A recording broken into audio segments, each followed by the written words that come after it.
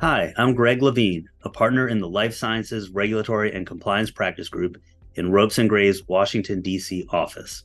I'm joined today by my partner Josh Oyster for a special edition of our non-binding guidance podcast series, which focuses on current trends in life sciences regulatory law, as well as other important developments affecting the life sciences industry. The reason this episode is a special edition is that we are announcing the publication of our new medical device recalls manual, which is a resource that we developed to guide companies considering, planning, or executing medical device recalls and other field actions. Let's dive in.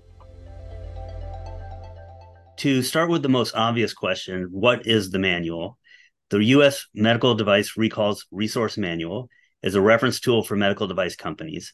It begins with a preface and handy visual aids describing key recall considerations, including how to make risk-based recall decisions, how to be recall ready, and how to prepare recall communications.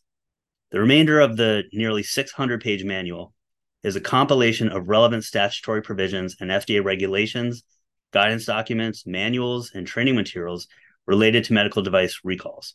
Many of these FDA statements are hard to find, and as far as I'm aware, they've never previously been compiled in one place. So this is what the manual does. It consolidates these key sources of FDA guidance in one spot for easy reference. Josh, why don't you explain what led us to create this manual and the value that we think device companies will be able to get out of it? Sure. Thanks, Greg. Well, we were routinely counseling clients on medical device recall issues and encountering a lot of common questions like, do we need to recall this product? Or how do we communicate about this recall?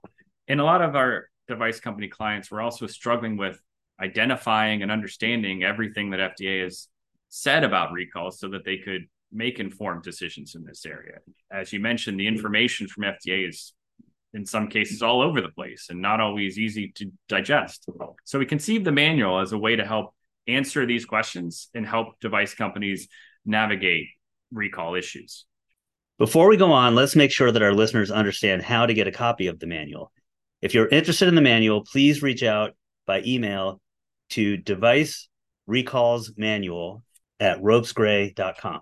Now, Josh, why don't we turn to what are some of the common issues that we see companies facing with medical device recalls, and we discuss, in the preface to the manual. Sure, happy to jump in here. So some of the common questions we encounter all the time include, do I need to do a recall in the first place? Is this action that I'm planning in the field considered a recall as FDA defines that term? Or might this field action be something that FDA might consider a device enhancement? How do I assess the health hazard associated with this issue? And how do I communicate to customers about the recall? Or how do I communicate to FDA about the recall? What am I required to communicate to FDA about the recall?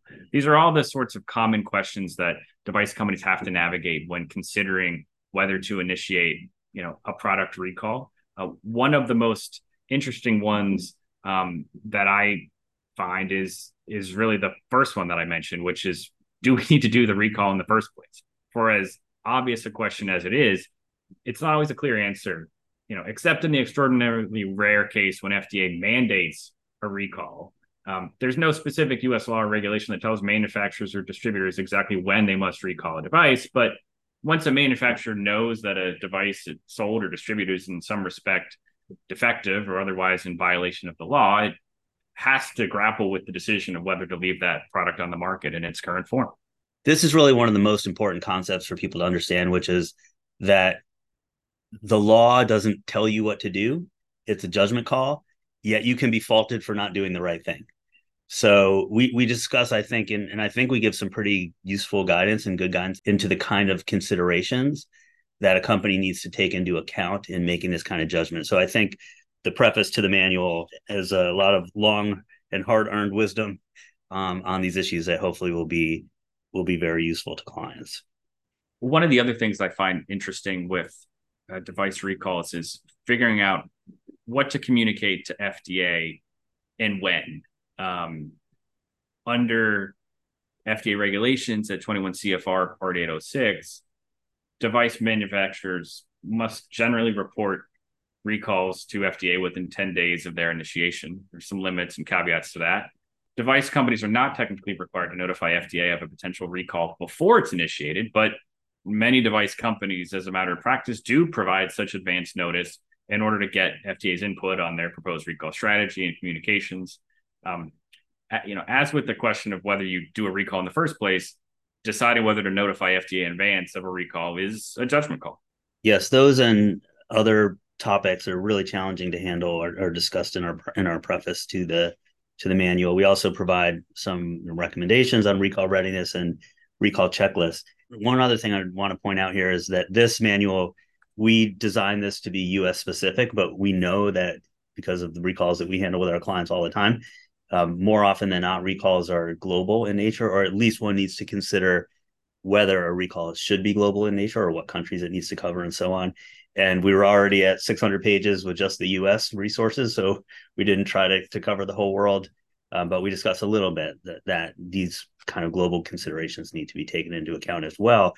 And one of the issues that we see pretty frequently, let's say it's a US based company with global distribution, they decide to undertake a recall in the United States, but not necessarily in every other country around the world. And then you start to get inquiries from global regulators in other countries about, hey, why isn't this same device being recalled in our country?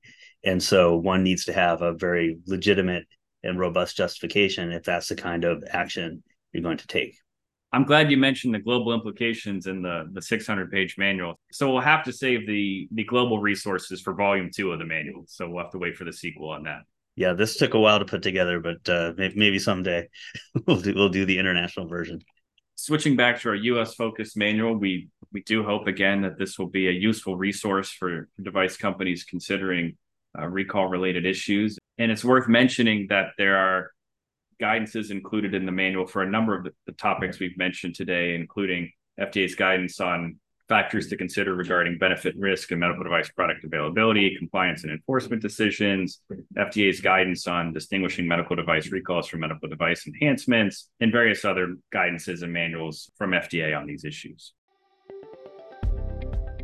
Thanks, Josh. That's all the time we're going to take up for today. We just wanted to make our listeners aware that this manual is available, and we thank you for tuning in. As we mentioned, if you'd like to receive the manual, you can email device recalls manual at ropesgray.com. And then more generally, if you'd like information about our life sciences regulatory and compliance practice, you can visit our practice page at www.ropesgray.com. You can listen to non-binding guidance and other Ropes Talk podcasts through our podcast newsroom on our website, or you can subscribe wherever you listen to podcasts, including on Apple, Google, and Spotify.